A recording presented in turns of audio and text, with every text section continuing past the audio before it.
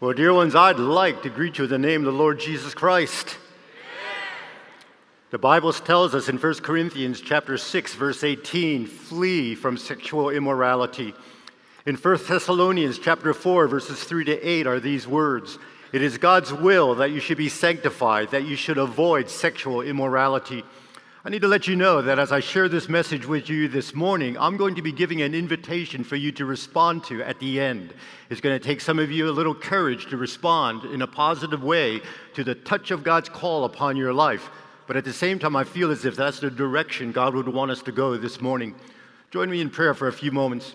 Father, this is my prayer for this congregation, that they would not necessarily see Jim Lowe speaking, but my prayer is this, is that they truly will see you speaking through me. Because if that doesn't happen, then everything that takes place here this morning avails to very, very little. And I pray this in the wonderful name of Jesus Christ. I hope that you don't take me as an alarmist when I state that I believe that our nation is drowning in a barrage of sexual immorality. It seems to be everywhere. In music that has become very base, in our literature that say things, the likes of which would never have been appropriate in the past years gone by. It's in the television programs that we watch, it's in the films that we watch, and it has become the preoccupation of millions of people on their computers as they turn them on to look at pornography, some of them for hours upon hours upon hours. You see, many of you have already heard the long list of stats that are out there. That's 47% of Christians admitted that pornography was a major problem in their home in a survey that was conducted by Internet Filter Review. 63% of men belonging to a Christian group entitled Promise Keepers admitted that they were visiting pornographic sites every single week. The sex business in America has revenues of more than $10 billion per year, which is more than the combined revenues of all professional football, baseball, and basketball franchises, or the combined revenues of ABC, CBS, or NBC. From 1998 until now, the number of pages of pornography available online has jumped 1,800%, making then more than 260 million pages of pornography that individuals can now access on a computer and look at for hours upon hours. They tell me that the average age of the first exposure to pornography is when a person reaches the age of 11. They also come and tell me that the age group of 12 to 20, that is the age group where we have the highest consumers of internet porn. A poll conducted by Krista.net.com indicates that 50% of all Christian men and 20% of all Christian women are addicted to pornography. The group defines addicted as applied to pornography as use on a regular basis. Additionally, 60% of the Christian women who answered the survey confessed having significant struggles with lust. 40% of them admitted to being involved in sexual sins in the past year. Specific studies of sexual trends among Christian young people have been limited, but all indications are this, is that on an average, there is little difference between their sexual behavior and that of non-Christian young people, other than the tendency to delay their first sexual experience slightly longer. Now, I share these stats knowing that many of you have already heard them before. Whereas years ago, the sharing of the statistical numbers that I just presented to you would have shocked those who were listening. Today, many individuals will just sit back, simply yawn, and think to themselves, this is old news. But you need to understand something. The reason I share these stats with you, I share them as a means to remind us that there is a problem. Many today are confused about where the line should be drawn. Can I share this is even true among those who profess to know Jesus Christ as their own personal Savior? Listen to the cultural beliefs among many Christian young people concerning what they believe is normal sexual behavior. That although most Christian young females believe that sex equals love, many Christian males believe that sex is not the ultimate expression of the ultimate commitment, but it is a casual activity. Many Christian young people also believe that all young people are having sex that having sex makes a person an adult, that something is wrong with those between the ages of 17 and 20 who are not having sex, that a girl cannot get pregnant if it's her first time, that a person is a virgin as long as he or she does not have sexual intercourse, and looking at porn is a normal activity. But Christians, you need to listen and comprehend the following words. While sexual purity certainly includes abstaining from sexual intercourse until marriage, it is more than just setting limits on one's behavior. A Christian's view of sexuality does not ask the question, how far from purity can I wander before I have sinned? But rather, a Christian's perspective should guide us towards a purity that is reflected in both our attitudes as well as our actions. That we are not only a society that is literally drowning in a sea of sexual immorality, but many do not even seem to be bothered by it. You see, the sexual revolution, which began in the 1960s, has led us to the place where absolutes, where standards and rules for sexual behavior have entered into the gray zone. It has caused many to come along and say statements like this: we really don't want to hear the rules anymore. We really don't want to hear preaching about this. We should have a freedom to do whatever we want to do. But dear ones, you need to understand also that the Bible makes it very clear, and there is a firm stance in the Word of God regarding Christians needing to live sexually pure lives. And so because of that, this morning, I'd like to share 3 imperatives that I find inside the Word of God. Imperative number 1 is this: Christian, be not sexually impure, but flee from porneia. You see, the challenge to be sexually pure is nothing new. Again, in 1 Corinthians chapter 6, verses 18 to 20, the Apostle Paul told believers that they were to run from sexual sin. The Greeks looked down upon the physical body. For them, the soul was the most important part of one's being. The physical body was the part that really didn't matter all that much. Well, this thinking then brought about 2 separate attitudes. The first attitude was reflected in rigorous asceticism, in which everything is done to subject and humiliate the desires and instincts of the physical body. The second attitude carried the idea that since the physical body is not important, one can do with it as one liked. It is the second attitude that prevailed among the Corinthians for both non-believers as well as believers who were part of the church. The phrase that was heard over and over in Christian circles went something like this: all things are lawful unto me. They had based their attitude on sexual promiscuity on a false view of Christian freedom. So therefore, the Apostle Paul wrote them to tell them that there really are 2 great facts of the Christian faith. Number 1, the Christian faith, it causes a person to come and recognize that they can be free from sin. And number 2, the Christian faith can make a person free not to have to sin. In fact, William Barclay wrote, "It's so easy to allow habits to master us, but Christian strength enables us to master them instead." The Apostle Paul wanted the Corinthian Christians to realize that they were not to be slaves to their bodies, but he wanted them to be masters of their bodies. 1 Corinthians chapter 6:18, again it reads, "Flee from sexual immorality."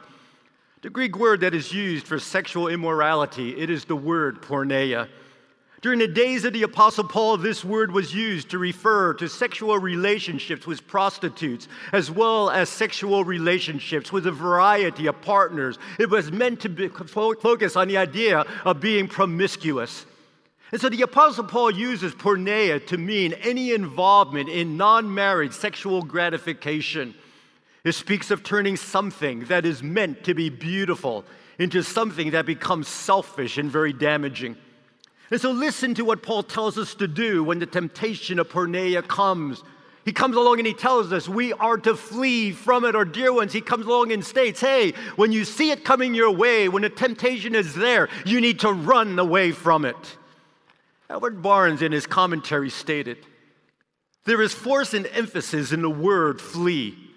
Man should escape from porneia. He should not stay to reason about it, to debate the matter, or even to contend with his propensities and try to deal with the temptation with the strength of his own virtue. You see, there are some sins which a man can resist, some about which he can reason without danger of pollution. But sexual immorality, porneia, is a sin that a person is safe only when he or she flees from it.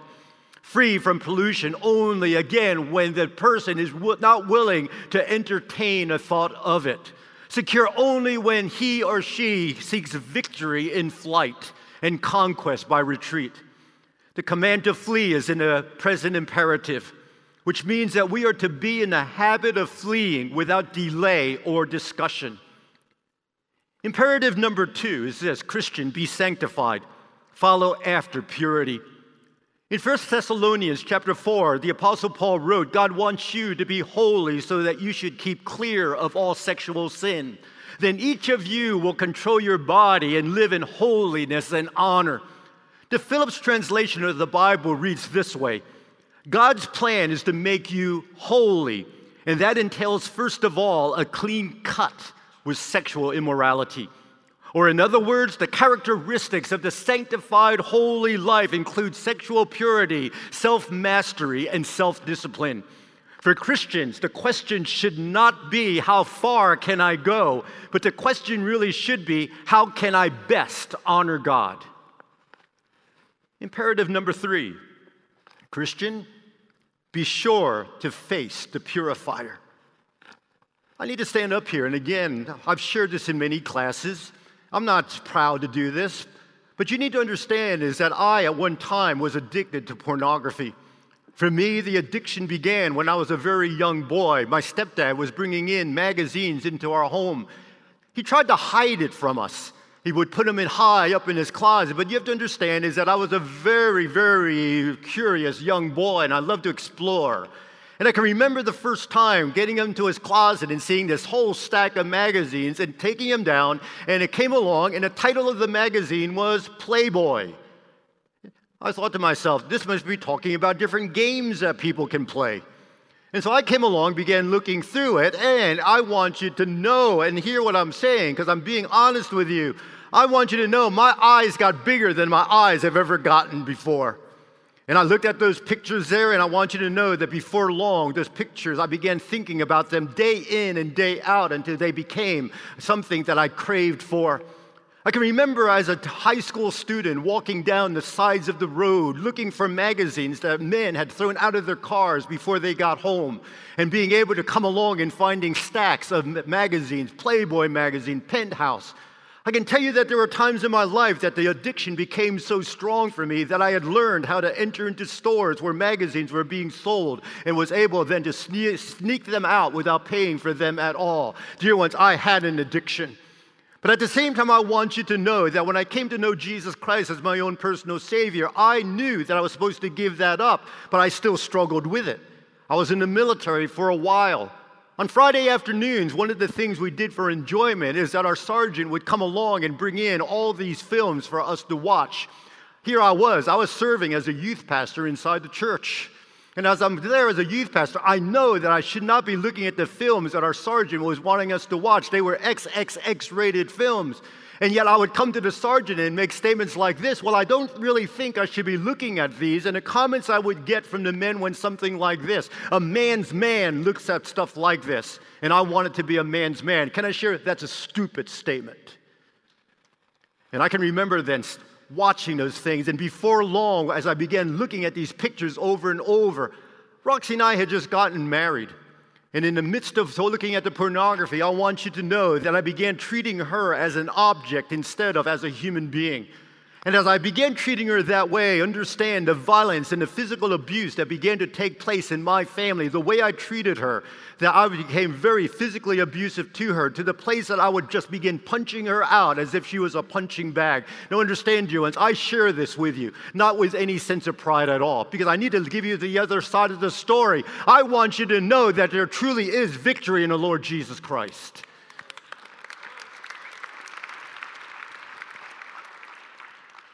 And so I want to share 7 practical biblical thoughts with you.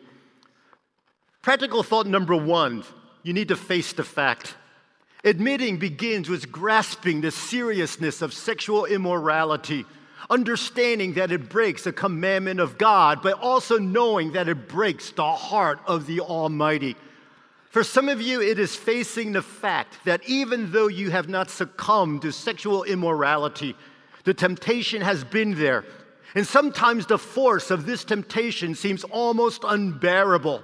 Can I share something with you? I want you to know that, yes, I can stand here today and tell you I have victory over looking at pornography, but I also want you to know something. The temptation still arrives at different times in my life. There are times at night that the temptation becomes so great that I'm sweating away because I don't want to succumb to the temptation. And hear me again, dear ones, in Jesus Christ, we do not have to succumb to the temptations that come our way. For others of you, it is facing the reality that you have already fallen sexually. But I want to give you some hope. Look at 1 John chapter 1, verse 9.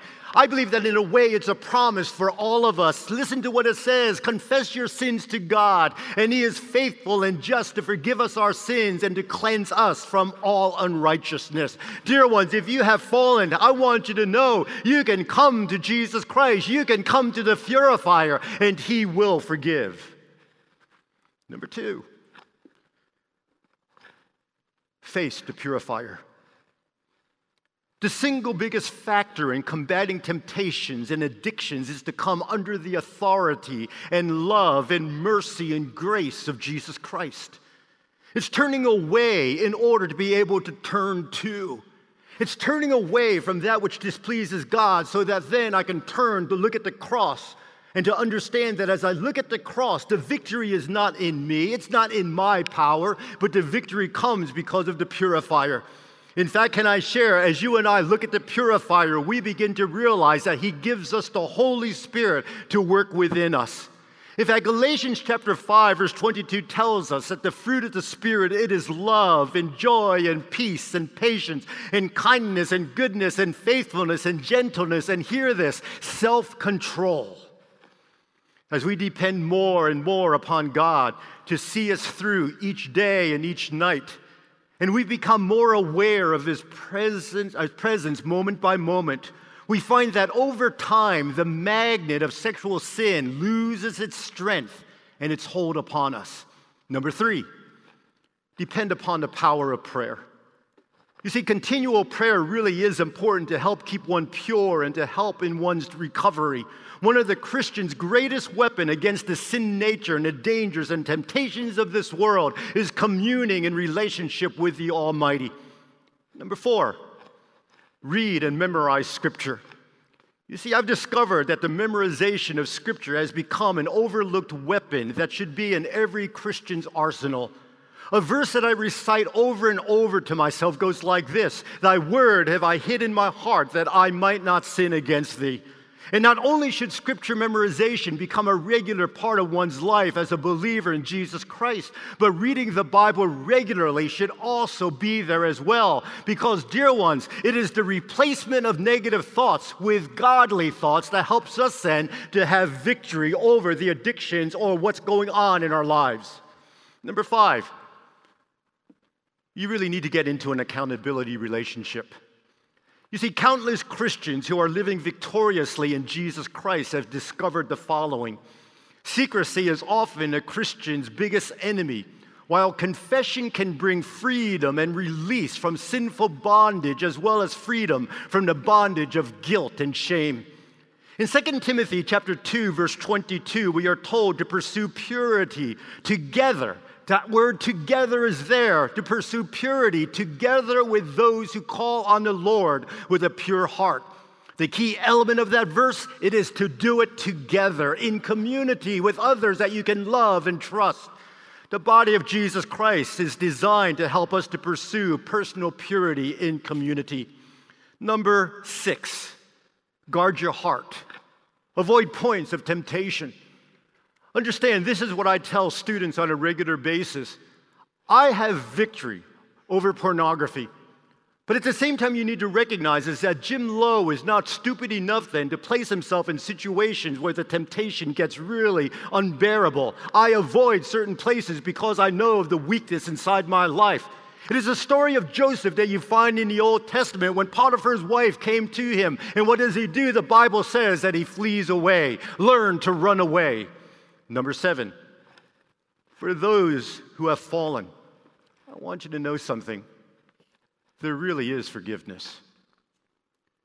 You see, down through the years, I've observed the tragedy of Christians who have fallen into sexual immorality and how the guilt of failure has swept their life into wasted mediocrity with no or little impact for Jesus Christ.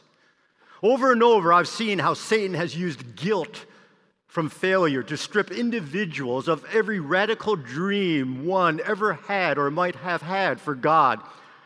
One of the things I've noticed is that the evil one seeks to destroy the intimacy of relationship that we can have with Almighty God. John Piper described it this way. It is like Satan taking your 2 a.m. encounter, whether on TV or in bed, and telling you, see, you're a loser. You may as well not even worship. No ways can you make any serious commitment of your life to Jesus Christ. You may as well get a good job so you can buy yourself a big widescreen TV and watch sex until you drop. You've messed up. How can God ever love you? How can God ever use you? Well, dear ones, you need to hear something. Satan is a liar. Because one of the things which I've discovered is this, is that yes, I may have fallen, and yes, I may have fallen into temptation, but you need to recognize something. My God will always love us. Satan is a liar. The chapels this semester seek to focus on relationships. A young man came to my office with tears running down his face and shared, I gave into temptation last night. In a moment of weakness, I gave into porn, and now I feel miserable, and I feel guilty, and I'm just so full of shame. I find it hard to face God now, and I'm sure that God doesn't want me to show my face to Him. Can I share, this young man has succumbed to the lies of the evil one. And I want you to know that there is a way to deal with the guilt of failure so that Satan does not use it to produce a wasted life. The answer? Face the purifier. Understand that God is able to take the record of all your sins, to include sexual failures, and instead of holding these failures in front of your face and using them as a warrant to send you to hell, He puts them instead into the palm of His Son's hand and He nails them to the cross. Dear ones, you need to understand that the sins of all who despair of saving themselves and trust in God alone, that's where the victory comes from. You see, Paul wrote in Romans chapter 8, verse 3, by sending His own Son in the likeness of sinful flesh, and for sin, He condemns sin in the flesh. Now, I hope you don't misunderstand me. For if you leave this chapel service saying that Umfundisi has just given us a license to do whatever we want because Jesus Christ has died on the cross, you don't understand what I'm saying. You need to understand that God still requires 2 things of us before we stand right before His throne. Number 1, our sins must be punished, and number 2, our lives must be righteous. But you and I, we cannot bear our own punishment, and we cannot provide for our own righteousness.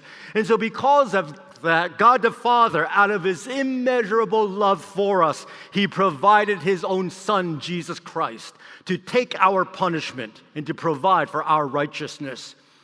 One of the things I hope that you understand I'm trying to get across, dear ones, if you have fallen, don't stay fallen, but get up. Jesus Christ is there. He wants you to continue on with an intimate, loving relationship with Him, and understand He will forgive you. And so where do I take this? Listen to the words of 1 Corinthians chapter 10, 13. Remember that the temptations that come into your life are no different from what others experience. God is faithful. He will keep the temptation from becoming so strong that you can't stand up against it.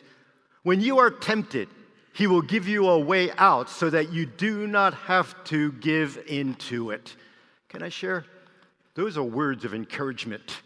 Or can I share? I believe that those are words of victory. Listen to it again, another passage. In 2 Corinthians chapter 12, verse 9, my gracious favor is what you need. My power works best in your weakness. So one of the things that we need to recognize if we want to have victory over porneia is coming to the place of recognizing that we are weak. But dear ones, we serve a powerful God. This is the invitation. On one of my last trips to Cambodia, it was interesting is that Cambodians, they were beginning to get things from Western culture, office supplies. And so one of the things that was happening is they began getting these sticky notes. And so on one of our services, the pastor of the church came along and had a cross. And in the cross, he came along and he had these sticky notes kind of all over for people to write stuff on. And so he came along and told the people, he said, if you really heard the message, and if you really believe that God is all-powerful, and if you believe that God really loves you and God wants to do miracles inside your life, then what I'd like to invite you then to come off and take off a sticky note and write your name on it and then stick it on the cross as your way of testifying that you're going to trust in the power of God. I'm going to take that invitation and change it just a little bit. I'm not asking people that have fallen to come forward by themselves. But I'm asking for those of you inside this room here that understood the message that I was trying to get across for the Almighty today. And you're willing to come along and state and recognize humbly that I am weak, even in this area of porneia. But I recognize I serve an almighty God that wants to give me victory.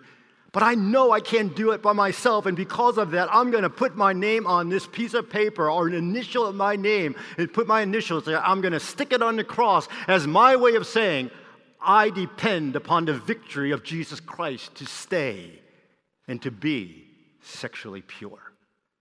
As Dr. Lowe is speaking, it's really clear to me, pride, when it reads Scripture, when it hears God's Word, it looks around and see how other people can change. That's what pride does. Humility, when it reads Scripture, when it's challenged by the Word, it asks the question, how can I change? This is humility. It blows my mind to think how many of us can walk up here and put our name on a cross in front of all of our peers. It's pretty bold, isn't it? I think that is what makes your generation so amazing. When people say, can we really change the world? Christ can, with a humble person. That's what makes you guys so amazing, that you're willing to humble yourself in front of your friends and walk down and say, I care more about what Christ will do in me than what's behind me, what's in the past. I'm willing to change. Bless you guys. Keep fighting for that. Keep that edge. Keep the edge. Father, in your name, I ask that you bless every name on this cross. And as we leave this place, we leave changed. Amen.